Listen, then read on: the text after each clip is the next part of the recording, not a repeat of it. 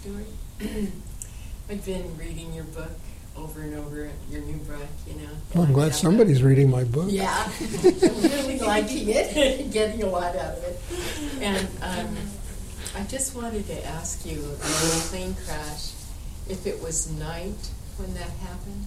Well, when we took off, as I say in the book, it was broad daylight. I was watching the sun in the west set. I could see houses and cars, and I described that at the beginning of the story, And then we went into this fog that was so thick, I couldn't see any of you. It was so thick. That's how thick that fog was. And I didn't know if it was night or day. And when the plane hit the mountain, when I woke up, it was night. It was dark out. And were you all badly hurt, beyond reading? Well, I had my teeth knocked out. I was in a state of shock. I bled all night. I was bleeding profusely all night. I think Bo and Mimi had ribs broken. Somebody had an arm broken.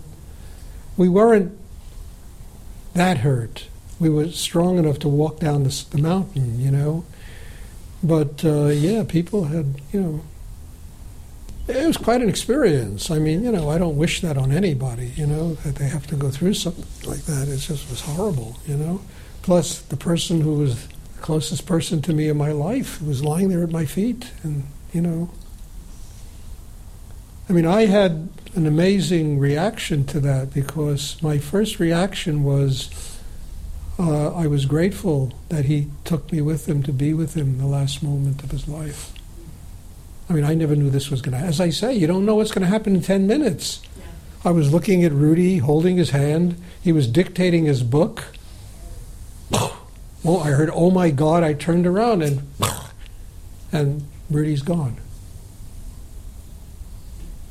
10 minutes, that's why you got to do, he always said it, do your work. One day I'm not going to be here. Do your work, learn what I have to teach. I won't. And, and he always told everyone, or he told me at least, he was going to live to 84.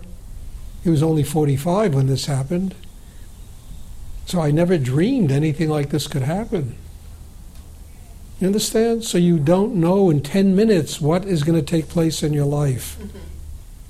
That's why people are given the opportunity to do spiritual practice. Man, take advantage of it. Don't sit in front of that door. It's like Kafka, it's sitting in front of that door and afraid. Just take advantage. There's no excuse not to do it.